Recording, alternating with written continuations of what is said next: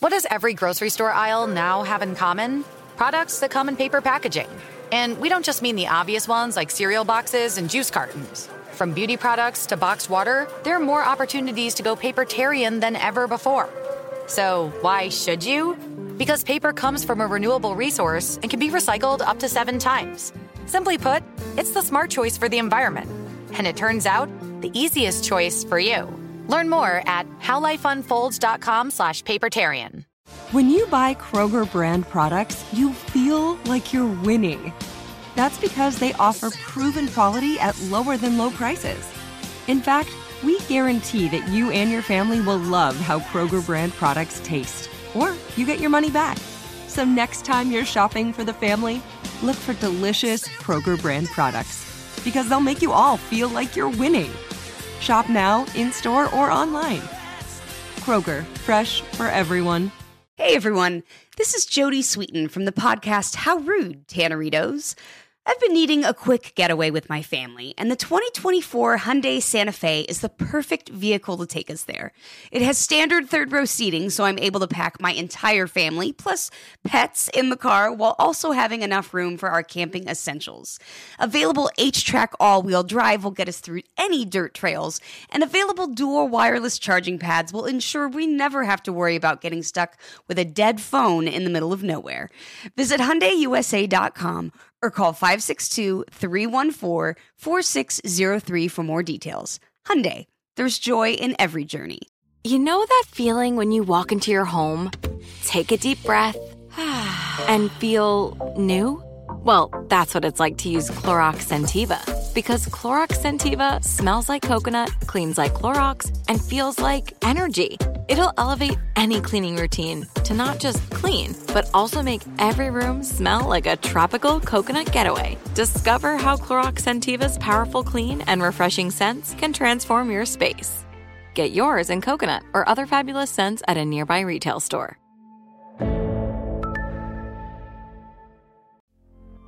Today on The Conversation About the Men, I'm talking to designer Prabal Gurung. Prabal has dressed everybody from Michelle Obama to Kamala Harris, Kate Middleton, Oprah Winfrey, Demi Moore. The list of incredible women that he's dressed is pretty phenomenal.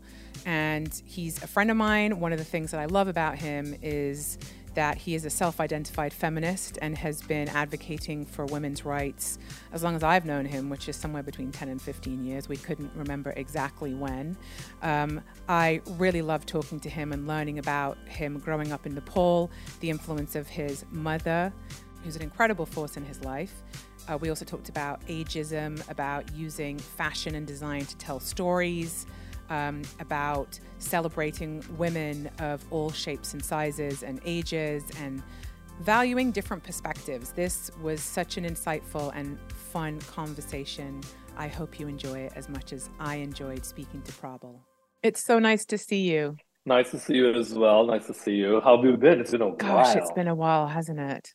Yes, it's been years, I feel like. I mean, you're still doing what you do and I'm still doing what I do, so we're lucky. Fortunate, right? And isn't that the truth? Like, it is, honestly, it is like so humbling sometimes. Like, we get to do what we love. Yes. Every day I'm reminded of it. Yeah. I know, staying in that place of gratitude of like the fact that I get to do a job that I can support myself with, that I love, that hopefully brings joy and whatever it brings to the world. I mean, I just feel so grateful. It was so true. Like, it's I recently went out on a date and somebody was asking me, and I said, so what's your hobby? Then I was just like, my work is my hobby. My work is my passion. My work is my holiday. And I kind of, for a brief second, I felt like, oh my God, am I a workaholic? And I was like, no, actually, no. It really brings me joy. I'm really humbled by it. And so I was like, that's my hobby. Yeah. Like, I'm passionate about what I do. So hence I don't need to, because of my work, I get to talk to people like you, go to museums, read stuff, everything, inspiration comes from everywhere. So like, I feel blessed. So yeah, I mean, that's a great question, isn't it? Like, I think hobbies are often, look, you can have a hobby outside of your job, But for a lot of people who don't get to have a job that they love, that is inspiring for them, they have to find hobbies and outlets where they can nourish themselves in ways outside of their job. So I think it's a great question to ask, right? But also knowing that, like, you know, you love what you do. As long as I've known you, which we met, I don't know, maybe over 10 years ago, 15 years, maybe. 10, now it's a 15 years. Is it? Okay, somewhere in that range. I've always thought of you as being someone who is such an advocate for women. And it's one of the first things that I came to know about you. And I'm not sure what the series of events were, but I always was like, yeah, Prabal is an advocate. And long before it became, you know, cool to do so. You know, you've been talking about your love and admiration and respect for women and your, you know, passion for equal rights. So, you know, when I was thinking about who I wanted to talk to with this series, you were in my mind because to me, you're one of like the OG people that's been talking about this for a long time. So, you know, I wanted to talk to you about a few things, and we'll go over all the different things. But when I was, you know, researching you, and it's interesting researching someone that you've known for a long time as well. Oh my God, yeah. Because then you're like, oh my gosh, I didn't realize this and didn't realize that. But, you know, you've talked about your mother a lot and about the influence that she had on you. And you've described her as extremely strong, independent, progressive. Were you raised without your dad? And in what ways did she help shape who you are? First of all, let me just start with the fact that, you know, I really appreciate the acknowledgement. But, you know, my love for women started because of my mother, just to see a single mother who brought us up. My father was in and out of our lives. You know, I've recently come to peace with him, you know, at peace with myself. What I realize is the hurt and the anger that I was holding on to for such a long time, I needed to let it go. And it came, and that's one thing that I will always say is, you know, my mother always told us that, you know, he may not be a great husband or good husband, but he's a good father. Always instilled that on us. So my mother has been, ever since I was a kid, my mother has been someone who saw me. And, you know, growing up, I was an effeminate kid. I was very different. I was constantly told I was different. I went to an all boys, you know, boarding school, and it was like a Catholic Jesuit school, and I was different. I wasn't the most brilliant student. I wasn't the brilliant athlete, but I was creative, and but the way I walked, who I was, while it was so celebrated at home, the outside world didn't see it. And so my understanding of who I was came through the lens of my mother, right? And she always made sure, you know, like till date, she's strong, she's resilient, but there's always something, there's a quiet grace about her. She was not someone who was loud or like an extraordinarily boisterous, but she was very measured. She was very thoughtful, and you know, her philosophy in life had always been about I want to make sure my three children, my sister's the eldest, and it's me, and then it's my brother, and it's me. She used to say, I want to make sure my three children aren't the burden to this world. So I want to make sure that they have a purpose to life. And so that was something instilled in us. She didn't say, you have to do this, you have to do this. She just kind of led by example. And then my sister, who's the eldest, was another person that was equally powerful, equally strong, equally protective. So it's funny when I look back at my life and the pivotal moments that have happened in my personal life and career has always been women, and often very strong women. You know, like just to move back to, like, you know, even our mutual friend Demi, she was the one who put me on the map when the world didn't even know you couldn't even pronounce my name, you know, she was the one who put me on the map. And so, you know, I look back at it and I now understand. It's been like quite a few years now. I've understood why I resonate and why I kind of like relate to women is, you know, I think the world is shifting in that direction. right? I've always felt like, the things that, I mean, maybe I'm jumping ahead, so stop me at any given time, No, no, this, I you want to know, hear what you have to say on this. because it's like what I feel is this. It's like growing up, the popular culture with the TV, videos, books, and everything, there was such a celebration of masculine energy, like almost toxic. Wall Street, money, success at any cost. That was what New York was presented to me, to the rest of the world, what America was, and that was what was celebrated. But I always felt like, and I saw people who were leaders, led really gracefully and empathetically, were always women. And somehow they were always not in a position of power. And as time changed by, I just feel like, I'd always felt this affinity and I always had this faith in women because they look at world differently. They do things differently. And by differently, I mean they put people into consideration in the decision making. It's not always self-driven, right? Either it's their children, if it's their husbands, in-laws, or friends. It's always that. As a man, myself, oftentimes we are very much driven by me.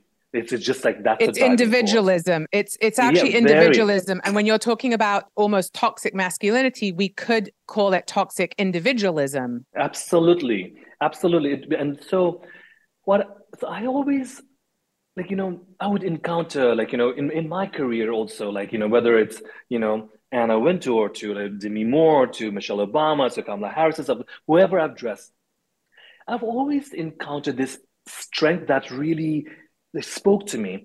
And then, I kept on thinking, now the world that we are living in right now, it's just a recent phenomenon, I would say, where we talk about vulnerability, sustainability, accountability, and all of that stuff.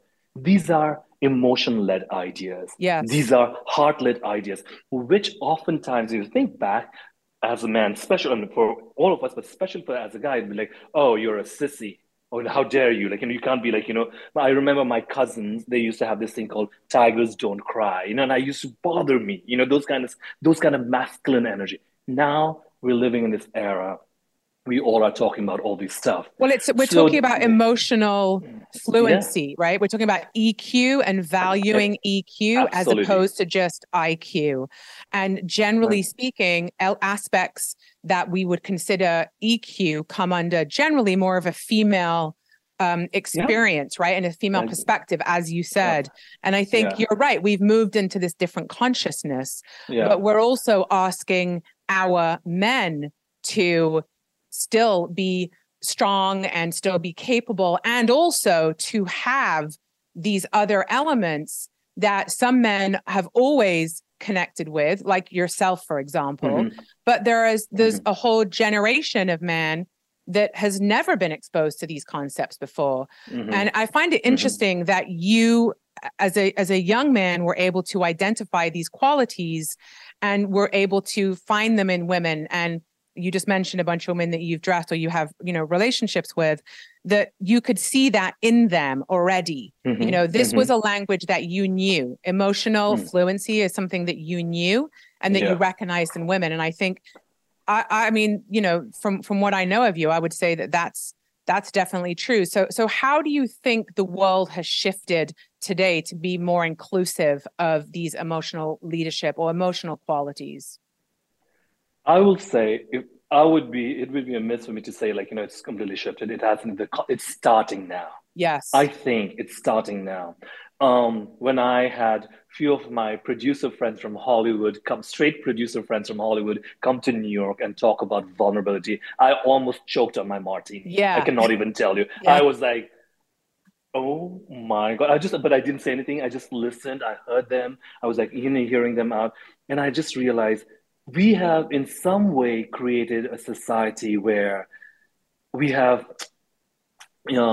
emotionally stunted men from really tapping into their emotional being. And that has led to all the issues and problems that we are facing right now, whether it's climate change, whether it's climate-wise, politically, you see everything. I think there's a conversation happening. There's a shift happening. Like, the conversation about trans rights or non-binary conversation. This is not something that just like kind of like happened today. There's a reason why all these conversations are happening. What the universe is trying to tell us, I truly believe, is to find a different, various ways of defining what a man looks like, okay, what success looks like, what power looks like, what vulnerability looks like. And I think what I'm excited about it is, as I gave you that example of my Hollywood producer friends to other people, is at least the conversation is starting. Do I think it's going to change? I mean, listen, you and I, we live in this world that I cannot believe that we even have to talk about Roe v. Wade. I know. Just, I know. Do you know what I mean? It's I don't think shocking. So you're right. Yeah. It's changing and it isn't, right? There are some areas that we are progressing, you know, around conversation with the qualities that we're encouraging men to have, vulnerability, empathy, you know, things that they have historically been shut down and shamed for. And then we're still fighting for women's rights in a way that it's unbelievable and incomprehensible to us that it's 2022 and that this is our reality. It's always, you know, for the progress we've made, we've also gone backwards. But that's the truth. And as you and I know, the kind of revolution or any kind of change is always fragmented. It's always in different sections, you know, and I think I look at my own life also, like, you know, when we go through success and failures and highs and lows, it's simply to make us not just resilient, but understand that the universe functions in its own way, in its own time. Like what we have to, our job as humans, I think, is to show up consistently and constantly with that integrity and intention and just show up. And the rest is going to, you know, build around your ecosystem. I feel, you know, this one step forward, two steps back that's just the law of the nature. I don't know how else to say it. It saddens me, to be completely honest. It saddens me that, you know, the progress in, like, politically also, from the Obama days to Trump to, like, you know, all that stuff, like, it saddens me that we have to go back and forth. But I've come to realize that one thing, my philosophy in life is, you know, I keep on thinking about, like, the hardships that we all face. Why does it happen, even if you're a good person? Then I realize, you know, the true empathy is employed not during good times, not with your loved ones. True empathy is employed during the time that is difficult, when you're challenged, when it's the toughest time. Do you have empathy for the world, for the people who's attacking you? And most importantly, do you have empathy for yourself? So that's why I've realized, you know, why this is all is happening.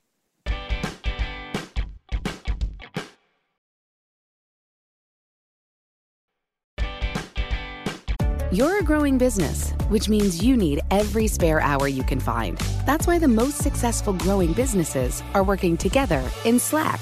Slack is where work happens, with all your people, data, and information in one AI-powered place. Start a call instantly in huddles and ditch cumbersome calendar invites. Or build an automation with Workflow Builder to take routine tasks off your plate. No coding required. Grow your business in Slack. Visit slack.com to get started. Spectrum One is a big deal. You get Spectrum Internet with the most reliable internet speeds, free advanced Wi-Fi for enhanced security and privacy, and a free Spectrum Mobile Unlimited line with nationwide 5G included, all while saving big. For the big speed, big reliability, and big savings you want, get Spectrum One. Just $49.99 a month for 12 months. Visit spectrum.com/big deal for full details. Offer subject to change. Valid for qualified residential customers only. Service not available in all areas. Restrictions apply. Hey, this is Jodie Sweetin from the podcast How Rude, Tanneritos. As a nostalgic voice from your past, I'm here to remind you that amongst the stressful and chaotic existence we live in 2024, you deserve to get away. It's time for a vacation, no matter when you're hearing this. And let me tell you how you'll get there. The 2024 Hyundai Santa Fe. Want to bring the family to the mountains with the Santa Fe's available H-Track all-wheel drive? Well, it's got standard third-row seating and available dual wireless charging pads for the kids who just want to stare at their phone and not talk to you. You know what I mean. Visit HyundaiUSA.com or call 562-314-4603 for more details. Hyundai, there's joy in every journey. Are you tired of your scented cleaning products smelling and cleaning like meh?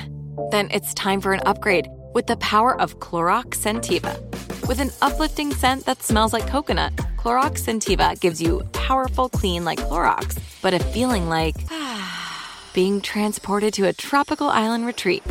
Imagine putting your phone on Do Not Disturb tuning out all the constant. Just the feeling of warm sand in between your toes and a fruity drink in your hand. The ones with the little umbrella. Refresh your home to feel like an all-inclusive vacation by getting Clorox Scentiva. Also available in grapefruit and lavender scents at a nearby retail store. Talking about showing up consistently and, over time, you have certainly done that. I remember seeing you wearing a t-shirt at one of your runway shows that said, "This is what a feminist looks like." And I love that you did that, because it was before, it was such a good reminder that feminism and people who support feminism can be all types of people.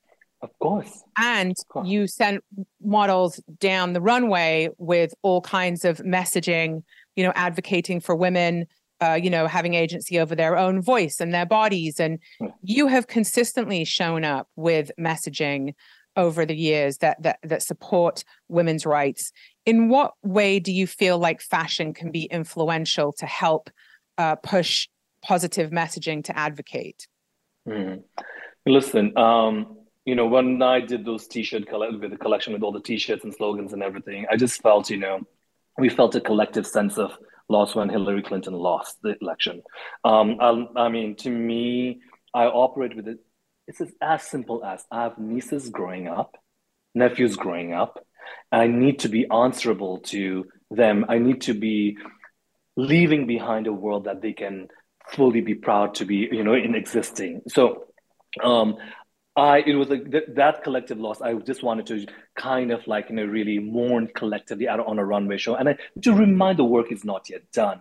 And in the industry, when I started speaking out about all this equality stuff, and it wasn't a popular thing to do. It's oftentimes at the risk of I lost few of my retail partners. But that's what I want to say. You've been doing this for a long time, as have I. And there are a lot of people who have. And then there are a lot of people who are new to the game. And I'm grateful that there's so many more people at the table. But I often see people who speak up about issues. And I'm thinking, when I look back at actually what they've done to change the game for, representation or whatever, I can't see it in their work. And that I'm definitely challenged by that. And, again, one of the reasons I wanted to speak to you is that you're someone who's walked the talk with this for a very long time. The body of work, I always look at it. To me, it's easy talking to you because I don't have to explain the nuances of what I'm trying to say to you. You get it, right? We've had this conversation before also. I've seen your work, and it's just to me, how I look at what the industry can do is, fashion industry is, when I used to speak up, it used to be, it's just fashion.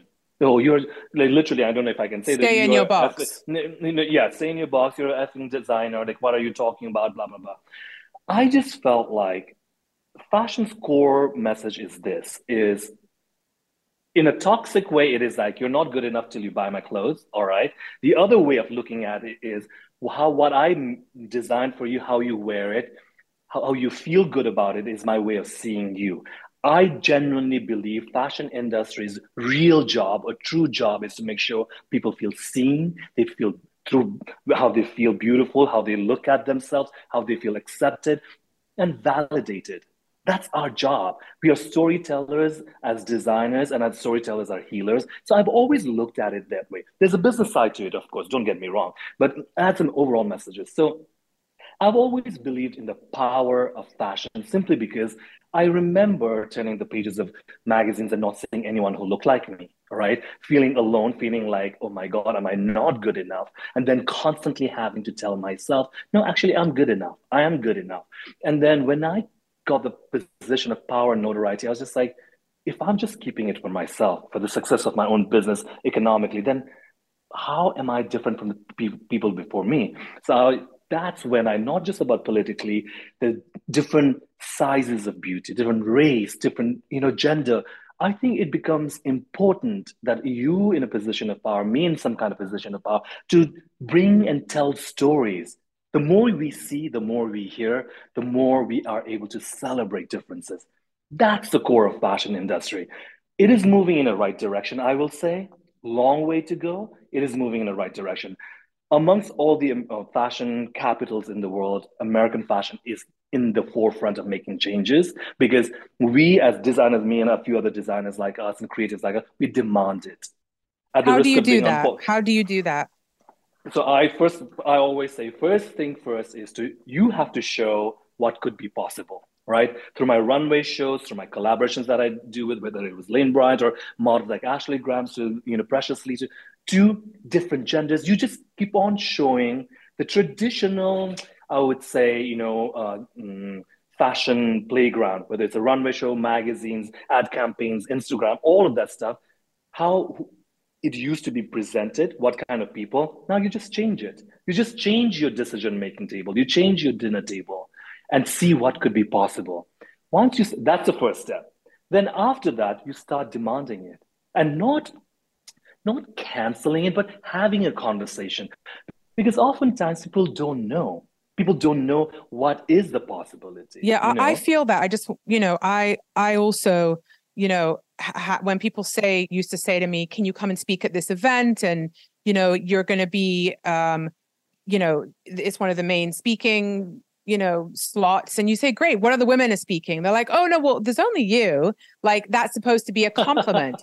And you say, no, I'm only willing to come if you have X amount of other women who are involved in this. Mm-hmm. And those need to be diverse voices, diverse ages, perspectives, socioeconomic background, religions, whatever it is. I ask for as much representation as possible. And that's where the leverage I found comes in, is that when you get to a certain position where people are asking you to be a part of something, you can say, great, and I'm bringing all these people in with me. Yeah, absolutely. But it's definitely something that I think has been changing. But I also see a lot of tokenism. I don't know. Do you see that? I mean, if you're a person of color, especially, you face it all the time. You see it all the time, right? And I always, what I've been really good at is like really deciphering, like, okay, who's actually tokenizing and who didn't have the equipment or the knowledge or the thing to really understand that what they're doing is tokenism. So there's a difference there. Big because time. I know, when I talk to my friends of, from like all my friends of color, like we'd always talk about it. It is exhausting having to explain all the time, but I always feel like, you know what? I am fortunate enough to have access to the decision-making tables that are not allowed for people who look like me or like my friends. I'm not going to start a fight. I'm going to start a conversation, right? I'm going to initiate a conversation, have that conversation, because life is too short to be like, oh, you're canceled, you're this, and it doesn't work like that for me. I'm like, when I start presenting them, like, and that's why when you ask me, T-shirts on the runway, different models on the runway, it's my way of saying, hey, look at this. I'm a luxury brand designer. I'm showing you what luxury, fashion, glamour can look like. You too can do it. Let's have a conversation. Amanda, you know this. Like, you can sit right now. We can sit because I feel like the moment and the zeitgeist has met your mission. Okay, when you started out, people were like, does she have two heads? Like, what is she talking about? You do you know what I mean? So exactly, you and I know we can sit here and talk easily and make it easy and be very generous, but it is hard work. Yes. To be consistently. That's why. So for me, my admiration to you, not just as a friend, is like, you've been at it consistently. And that's what matters, that's what matters. And to me, so who I surround myself, and like in women I surround myself to, like in people I surround myself, it's important. But it's, nobody's perfect. People keep on learning. And I love that you talked about educating people, because I've often found that, like, not everyone's an asshole. There are people who just don't know, you know, and you figure out pretty soon, oh, this person is being, is using tokenism for their own, bank balance. And then there's other people who just quite simply didn't know. When you say, hey, I just wanted to bring this forward and just share some thoughts on this and get your feedback because I wondered if you had looked at it this way. Most of the time, people are so open and they say, thank you so much for making me aware. I agree. What I do find is that there are areas where, like, ageism is still an area where, that's an area where I feel like I want to start talking about it, because I was the youngest for so long and now I'm not. right? Yeah. And so I feel it's like there's another prejudice now because now I'm older and I'm like, hang on a minute, I'm facing another prejudice now, you know? And I think ageism, like I would love to see women who are, you know, my age and older on runways. I would like to see it be about women who represent something. You know, you go, who is this woman? She represents this in the world. This is her perspective. This is how we identify with her. Let's put her in campaigns. Let's, you know, and again, you have to take into consideration body types and all of that too, like diversity to include age, because there's immense wisdom in age. And I see in America how our culture, when women hit a certain age, they're just like, delete. Yes. No, it's so funny you said that. I grew up in Nepal and in India, like, we don't call people elderly, we call them elders. Beautiful respect. There's a difference, the wisdom. I pride myself in my group of friends who are younger than me, my age, older than me, and way older than I am also.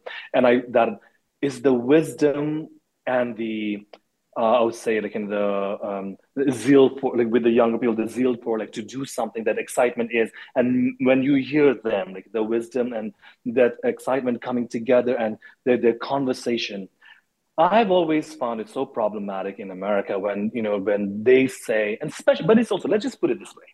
Ageism is also such a gender specific thing. Yes. And that's what I find problematic is like, listen, I get older, I'm in my 60s, 70s, everything, my white hair, can still be sexy. Yes. Right? It's like, I'm desirable and all this stuff. I find it so problematic. I find it so problematic that in an industry, I mean, I'm talking about fashion only, like in an entertainment industry that is like woke now. Okay, it is like blatantly and openly like kind of like discriminating based on age.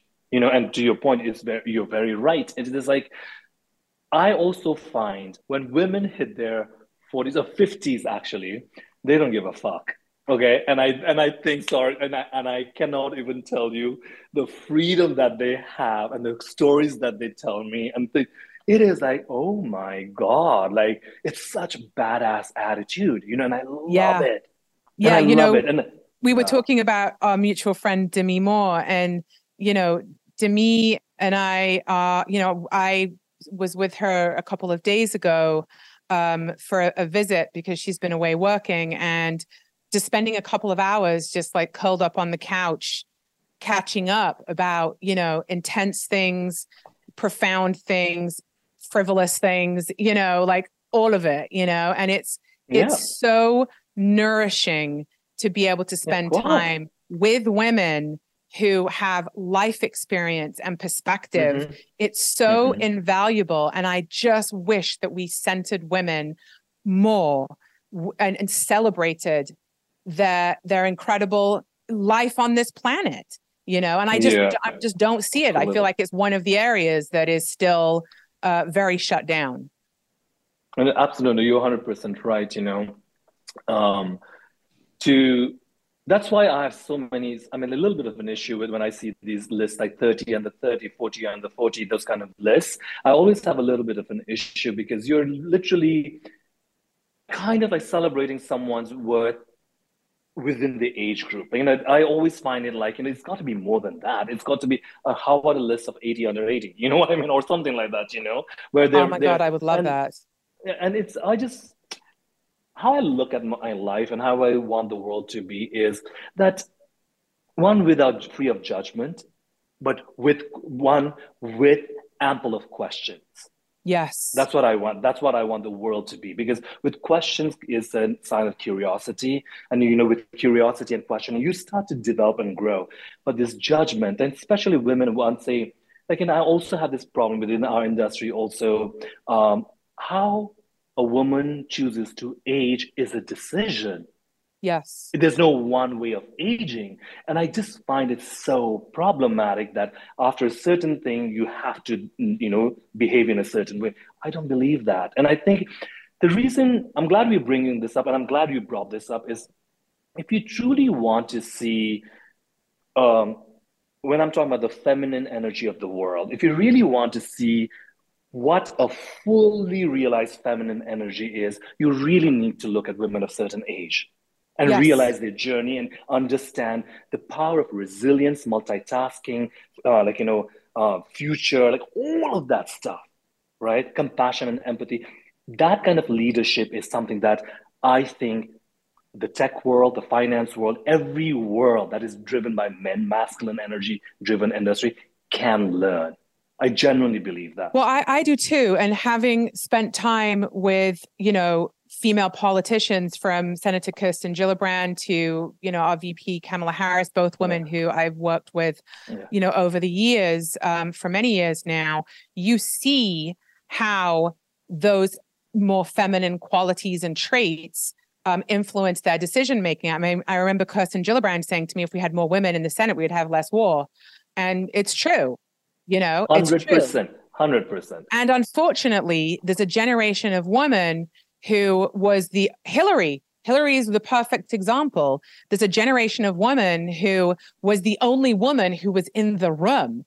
So I'm not saying that Hillary has this mindset, but there are many women who from that generation have a scarcity mindset, which is, I've made it in the room. And I'm the only woman that ever got in the room. So I don't know how to bring anyone else in with me. And that is something that women of a certain generation have to learn, that it's okay. There is a bit more space. There's not, by the way, It's not like the doors are wide open here. Let's be clear. But there is more space, No, so for I think sure. I always say they're the victims. Like when we're talking about women in power and all of this stuff, but there are also the opposite end of the spectrum, like in the examples, like, and I don't want to name names, like, women leaders who we know are problematic, right? And I always feel like I'm not making excuses for their behavior. I'll tell you this much. Majority of the world, if you're not a straight white male, if you're not a straight male, you are victim to this toxic masculinity narrative about like how you should behave, and I feel like for a lot of these women, like the scarcity mindset or everything is like, that's been taught. They've been told. And so it is, a lot of it is unlearning. A lot of it has to be unlearning. So my thing is that before I vilify a woman, I always, I am compassionate. I am empathetic, because like, I always want to look at the spectrum of, and like the perspective, like where did they grow up? How did they come about? And all of that stuff. I'm not making excuses for bad behavior. Let me just put it this way. However, I always feel like, then I think about, is there a room for unlearning? Some people aren't, some women aren't. And then you let it be. And, that takes me back to what you were saying about asking questions and being a storyteller. And you're a storyteller through design and fashion. And I'm a storyteller through photography and interviews and television and podcasts and whatever medium I can get my hands on. It's just about storytelling and about what are the narratives that we want to tell, right? And I think, when we talk about being willing to ask questions and to look at bad behavior, and rather than canceling people and shutting them up and silencing them, I am really an advocate for inviting people in and for asking questions, and say, why? Why did that happen? Why is that happen? And also, what happened to you? That this is your choice. This is the action that you took, And I wanted to know what your thoughts are on cancel culture as a philosophy.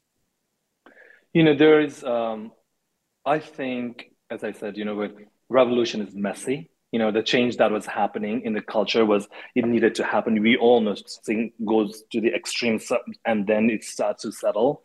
I think I've always been against it, in terms of like, I believe in conversational culture, like where we can have a conversation and everything. Now, in spite of having several conversations, there's no change, then you have to fight for it.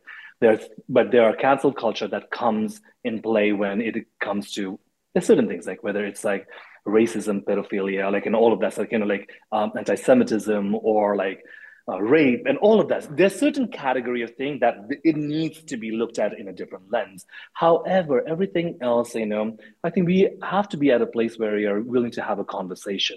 And, like, yes, there's a generational shift where people are cancel culture, and there are like trolls who are like go after people. But there are also incredibly amazing younger generation who are willing to have this conversation.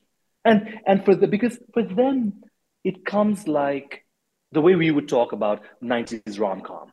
Or like, you didn't know, oh my God, did you watch that movie? It is so natural. Their language and vocabulary is so natural. So I'm hopeful, my belief is always like, I hate making, I've never been that. I will pride myself in that. I've never followed the herd or had a herd mentality, because I wasn't allowed to in the beginning because I was so Right. different. You So were like, not, yes, you were excluded yeah, from that yeah. possibility. So to me, not being a herd is the most comfortable place to be. Not following the pack is the most comfortable place to me. So I always ask, what is happening here? Hear the thing and then make a decision. That's how I've always been. But I understand why it's happening. It is decades and centuries of oppression, decades of like, unheard voices from different groups of people, like, women oppressed, coming, like, now finally having a voice, speaking up. So it is messy. It can be sometimes, you are the receiving end of the problematic. All of that stuff can happen. But I know when the dust settles, your integrity, your consistency, your path, and is going to clear it all. That's how I look at it. Yeah, I tend to feel the same way as you. I mean, as someone who interviews people, I have found that it's actually difficult for me to interview people who are considered problematic or people who I have very different perspectives with. Not that I don't want to, because I do want to, because I, like you, actually want to talk to people outside of the echo chamber. I want to understand, even people that have said things that are just like clearly not acceptable. Like, I want to understand why. I'm a curious person.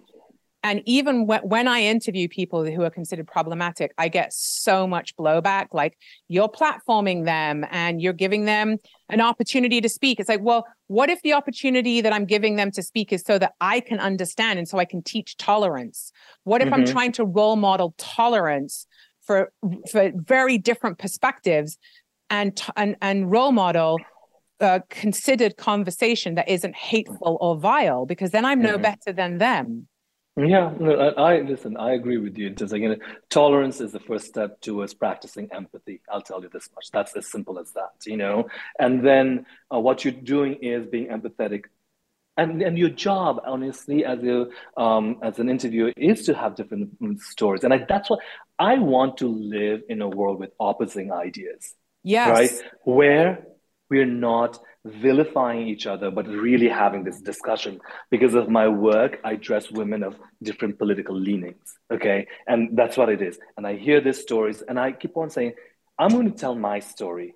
An immigrant man of color, and living an American dream, how it was possible, raised by. So it defies everything that they've believed in so many ways. And I'm at their dinner table. So it normalizes that. And believe it or not, in my personal experience, a lot of women have, how they vote is not, I can't control it, right? But they've changed over the period of time. A lot of women who've come into my life, and who are like, looked at the world differently. And men too. How so? What would you say are some of the areas? So what they did was, and they were so dogmatic about, like, whether gay marriage, against it, or and recently it's been about abortion. It's been about because I post stuff and everything. So these women, thank you. And people from You're one of New the few York. male voices, by the way. We have so few men who are vocal about this issue, and yet it affects men exponentially. Obviously, having fathers that don't want to be fathers. It's so sad to me that more men aren't speaking about it. And Amanda, it's logical. This is not immaculate conception. Exactly. It takes a man and a woman to get involved, like, and have a baby. Exactly. So like in a way, and so I just feel like it is natural. This is my thing. My agent belief and everything around this is not just around this, and everything is like, it's a person's decision to do what they want to do with their body. That's how I look at it. That is their decision, right? And it's the same thing going back to how you want ages, whether you get a plastic surgery or not, whether you do it. It's how is it affecting us? And that's how I look at it. And so when I've had this several conversations with, people who are really, kind of against Planned Parenthood. Let me just put it this way, okay? So I'm like, you meet socially at dinner tables. Obviously, my close group of friends are very much, Sure. believers like me, and then to realize the money that I was raising to, like by selling the sweatshirts and shirts and all of that stuff, they were also buying it. So in my head, I have to find glimmer of hope somewhere. Otherwise, like a lot of people, I'm going to lose my mind too, right? So I'm like, all right, she's contributing to knowing the fact this is going to, Planned Parenthood. All right, what slow, minute, perhaps not even like a major, but minute change in the way they look at it, and it that's is, how I we have to, create yeah, change. That's how we create change. absolutely, yeah, There's like the broad sweeping change, like what happened with Roe v. Wade, although that was in the cards for quite a while, but it was certainly yeah, from outward perspectives a broad sweeping change. But most of the time when we make change, it's little micro changes, of as course. you say, showing up consistently over Hmm. time, chipping away. That's how we make those big changes. So I think it's fascinating that those little adjustments are happening with some of your clients. Yeah, and it is, I think that's how I look at it is, like we all can be in our own bubble and believe what we believe. My job is, I always feel like that's my life's mission is through everything that I have access through, whether it's fashion, social media, storytelling, to kind of tell different kind of stories about what is possibility. Like the recent show that I did, it was about voyeurism, this idea of like, people looking at you but never seeing you. And then Oof. also I touched upon this idea about like, women's breast, women's body, and have them having their agency. Like, for instance, on Instagram, I can post a shirtless picture of myself, but a woman can't. I know. In 2022, It's the we're nipples. The almost, nipples are the yeah. issue.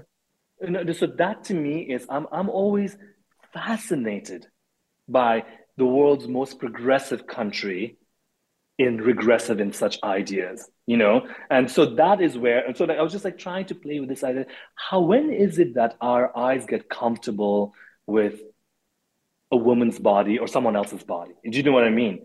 And it's a deeper conversation, but I think we are just so set in this agenda of like what trying to box women into a certain place. I'm just like, no, no, no.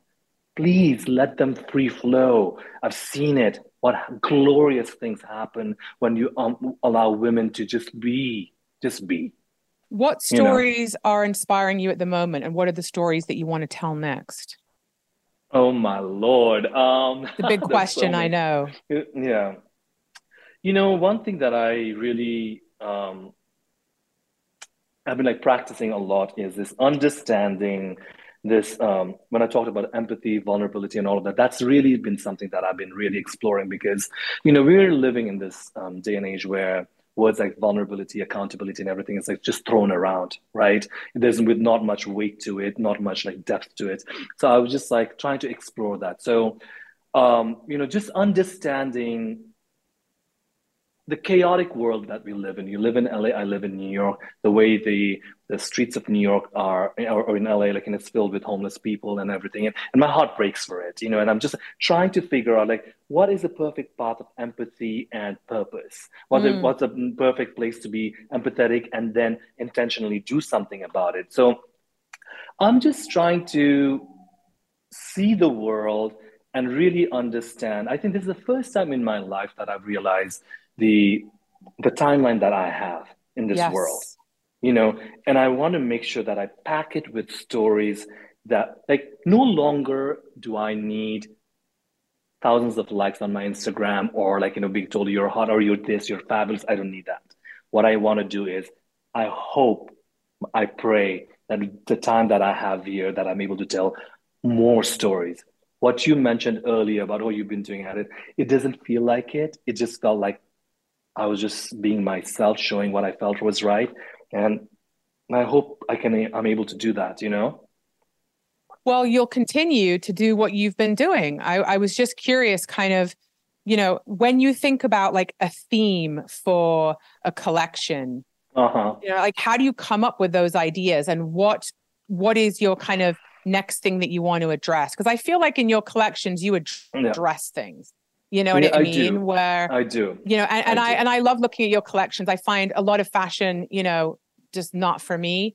But you know, always with your designs, like I've been looking at your clothing, you know, for like multiple generations at this point, you know, in my like mid 30s, 40s, like I've been looking at your clothes, and there's something I can wear at different ages, which I love. But I always look at your show, and I feel like you're addressing stuff, you know, sometimes very blatantly and sometimes subtly, but you're definitely taking things on. So what's kind of moving you at the moment?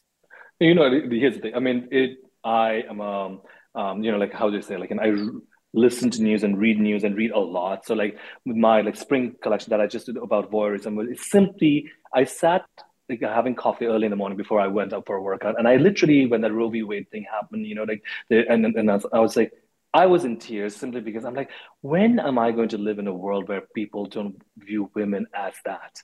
You know that, and so it really bothered me that, like, well, somehow we are able to look at women but never see them. That's the idea of voyeurism started from there. It's like, what is this about women's body, their agency, their ownership? When a woman is sexy, when a woman is wearing a tight dress, what is it that? Why are we immediately labeling them as sluts? Why is it all these stuff was like, you know, in my mind, and I was like, I want to do it in a very nuanced way. For the next collection, you know, what I'm working, I mean, I mean, I'm just like figure, like what I'm really interested, Amanda, honestly, is a world where women are able to talk about pleasure, sexual or mental or whatever it is, pleasure, openly, without having to or shrink. The way a man who sleeps around with is like considered like, you know, hot. And I want so. Listen, I can't, you know, I hate talking about what the next show beforehand, but I'm really curious about, because when I truly genuinely believe when people are free to express what brings them pleasure, they're able, like true pleasure. I'm not just talking about, oh, like bags and this, like true pleasure, sexually or whatever, mentally, is when they are going to be free to talk about their pain. Yes. And most people don't know how to connect with themselves well enough to be able to identify what does bring them that true pleasure. They suspect, they have an inkling, but encouraging people to find ways to truly connect with themselves so that they can identify what, like, I love that you've been thinking about that. I've been thinking a lot about joy.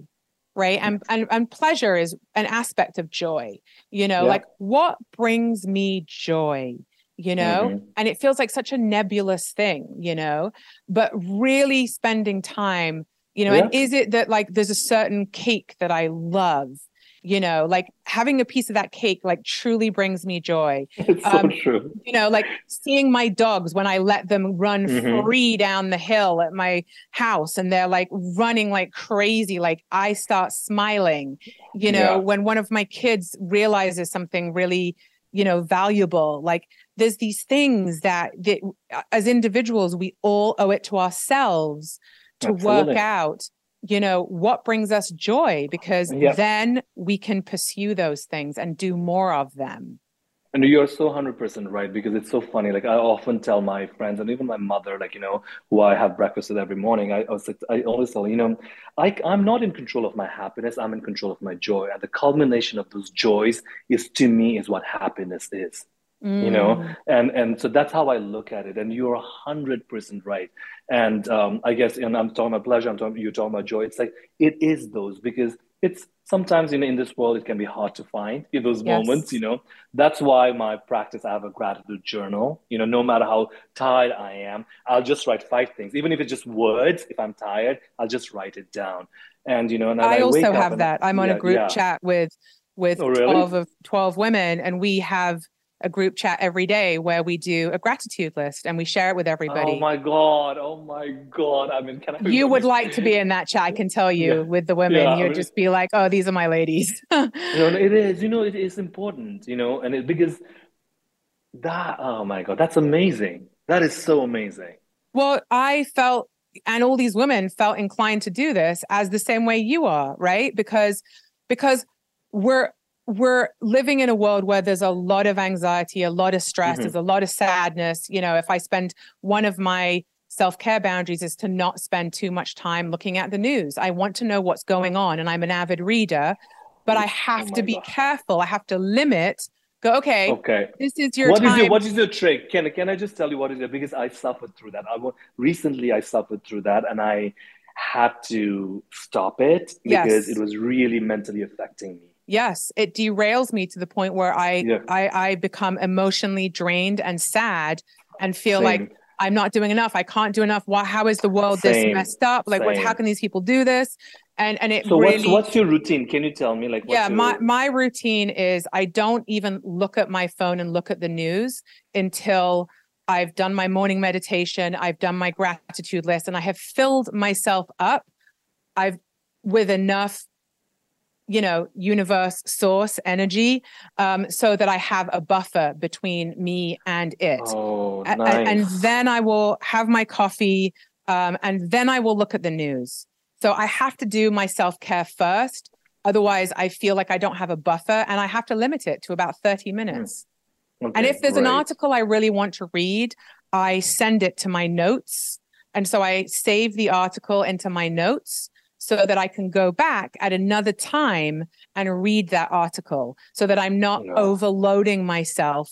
Because often I'll see something, I'll be like, oh God, I want to read that. And I'll click into it. And before I know it, it's like an hour and a half has gone by and I'm not feeling good. So I kind of stagger it, and I will save the articles to read later so that I space it out. Yeah, it's so funny because, I was feeling it, but I'm also like kind of like delusional about my own resilience sometimes, like I'm just like, I can go through this. So I would listen to this, take as much as I can. And one day I woke up and I was just like, I consider myself a very optimistic person. And all of a sudden I felt very heavy. I went to my doctor, got myself checked, everything is fine, everything. Then I was like, let me just try, switching off. And it completely helped me. Though I will say I had a little bit of like FOMO of not being in touch with the current events. Yes. That really, because I don't know if you feel this way, but I see so many people not caring, and I almost felt like, oh my God, it almost felt like I need to overcare. Yes, because I don't want people to think that I'm someone that doesn't care. Yeah. And because God forbid that people think that, right? Exactly. I've been kind of off social for about a week because I've just not had the energy. And I've been really kind of, building my resilience because I was feeling very, very low in resilience. And also in all transparency, and I don't want to talk about it because I will cry, but my dad died 12 weeks ago.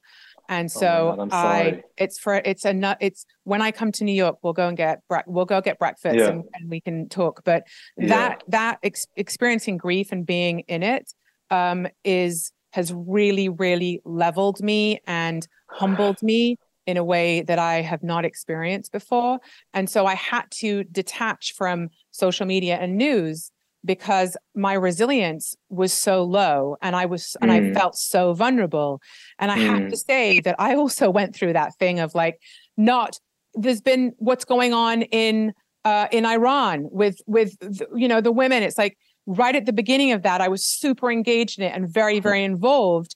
And over the last, week since I've been off, when I went back on, I saw all these things of people asking me to post things because I was right at the beginning posting about it before it kind of went everywhere. And I was like, oh my God, this is terrible. I haven't been able to support all of this. And then I realized, you know what? There's so many other voices that are doing this.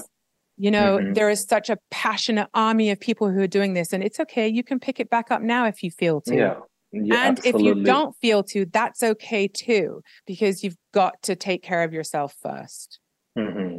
So it's been really interesting, just being off for a week and actually going back on last night for the first time in a week.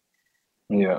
First of all, I'm really sorry to hear about your father. If I may ask you, like, what did you discover in these 12 weeks? Maybe it's too soon to ask you, like, because, a lot of people have told me, a few of my friends have lost their parents or siblings. They always told me they realize a strength that they have and also the void. Is it the same for you? Yeah, what it has done is it has recalibrated my lens of looking at my life. It has also made me realize that I have a finite amount of time. Whereas before I felt like, there was more space of like, well, you've made mistakes. You can go back and do that again or whatever. It's like, well, there's a finite amount of time now. And my dad was a professional race car driver. So he was very athletic and very strong and very tenacious. And, one of the things that he taught me was really to live life to its fullest, and so it's recalibrated everything. I've looked at my friendships and gone, interesting, the people who have not been able to show up during this time because it's been very hard to tolerate my grief. I've had a hard time tolerating my grief. So there are going to be other people that have had a hard time with it. There are people who were on my favorites list on my phone for 25 years that couldn't show up. So that's another grief and loss on top of course, grief and loss. And looking at my work and going, what do I care about? It's reframing everything. And it's kind of like I'm in the transition of what I want to put my energy towards, who I want to put my energy towards, and what I want to put my energy towards. And if it's given me anything that I know it's going to keep giving me more, but what it has given me is the desire to have more space and to create more space, to be very intentional about what I say yes to. Wow, isn't that the lesson?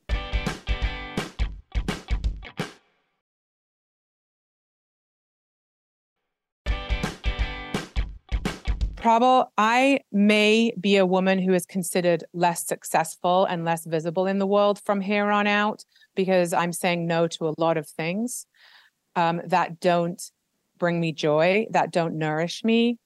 And I'm going to be okay with that. Yeah. Because that is one of the things that I've realized from my dad's passing, that you have to live authentically and it might change. Who you are and the stories you want to tell and what you are passionate about may change. Yes, absolutely. And you're allowed to. And you're allowed to change. We are allowed to say, I've grown out of that, or I don't feel the same way about that or you or whatever it is anymore. And that's scary. Of course. What is really wonderful to hear in this is, I've always said this about myself, as I mentioned to you, growing up, not ever getting validation, never belonging. While it was painful growing up, now when I look back at it, it really freed me from needing validation, right? It really freed me to do however I want to live my life, stories that I want to tell. What I'm hearing from you now is it's not that you ever needed validation or something like that, but the world around us tells you, okay, you need to do X number of appearances, X number of things to be relevant. You don't care. No. And that, I always say, the courage to recognize that in yourself. And we all get to that place. Some people are afraid to even recognize it, but the fact that you're able to recognize, I'm good. I'm going to do what brings me joy. That is the most freeing, and that is the most inspiring and most attractive thing I have to tell you. Thank you. I mean, I'm a work in progress, and I'll keep you posted. We all are. And, it's been such a joy to talk to you today. Really, it's been a joy to talk to you today. Interviewing Prabal is going to go into my joy bucket. And I appreciate that. I thank you for saying yes. And when I'm next on my trip to New York, I would love to get coffee with you and see you and give you a hug. Absolutely. And before I leave, I want to say one thing is your group of women friends who you share the bucket list of, gratitude. I thank them, and I hope they tell that story that you just told me so it's kind of, start to spread, that kind of thing. And it is really incredible. Thank them because that gives me hope in a relationships and a group of friendship. And not that it surprises me that it's a group of women who came together to do that. Yeah. It is. I actually spoke about it. I got interviewed for New York Magazine, and I spoke about the text thread in that. I'll send it to you. So please do. Have some more insight into it, but I will thank them from you. And thank you And know that, Thank you. that every collection you do and everything you put out in the world, I am cheering you on from the sidelines. Thank you. Love you. Okay. Love you. You deserve a moment to yourself every single day. And a delicious bite of a Keebler Sandies can give you that comforting pause. Bring along the melt-in-your-mouth magic of a Keebler Sandies to add a sprinkle of joy to your workday. This magic is baked into simple shortbread cookies by Ernie and the Keebler Elves. So as life continues to fly by, make the most of your me moment. Take a pause and enjoy a Keebler Sandies. This is Amy Brown from 4 Things with Amy Brown. Today, Healthier is happening at CVS Health in more ways than you've ever seen. It's wellness destinations for seniors, including select locations with Oak Street Health and CVS Pharmacy. It's doctors, nurses, pharmacists, and everyone in between offering quality care and support virtually, in person, and on the phone. It's in-home evaluations through Signify Health and meeting mental health needs through Aetna. And those are just a few of the ways that Healthier is happening. To see more, visit cvshealth.com/healthier happens together. CVS Pharmacy, Oak Street Health, CVS Specialty, Signify Health, and Aetna are part of CVS Health. Eligibility and services vary by location and individual. Managing your diabetes just got easier. The powerful new Dexcom G7 lets you see your glucose numbers on your compatible watch and phone without finger sticks. And because Dexcom G7 is the most accurate CGM system, you can be confident in your food, exercise, and medication decisions. And all those decisions can lead to big results like more time in range and lower A1C. Get started at Dexcom.com. Dexcom data on file 2023. If your glucose alerts and readings from the G7 do not match symptoms or expectations, use a blood glucose meter to make diabetes treatment decisions. For a list of compatible devices, visit Dexcom.com/compatibility. You're a growing business, which means you need every spare hour you can find. That's why the most successful growing businesses are working together in Slack. Slack is where work happens, with all your people, data, and information in one AI-powered place. Start a call instantly in huddles and ditch cumbersome calendar invites. Or build an automation with Workflow Builder to take routine tasks off your plate. No coding required. Grow your business in Slack. Visit slack.com to get started.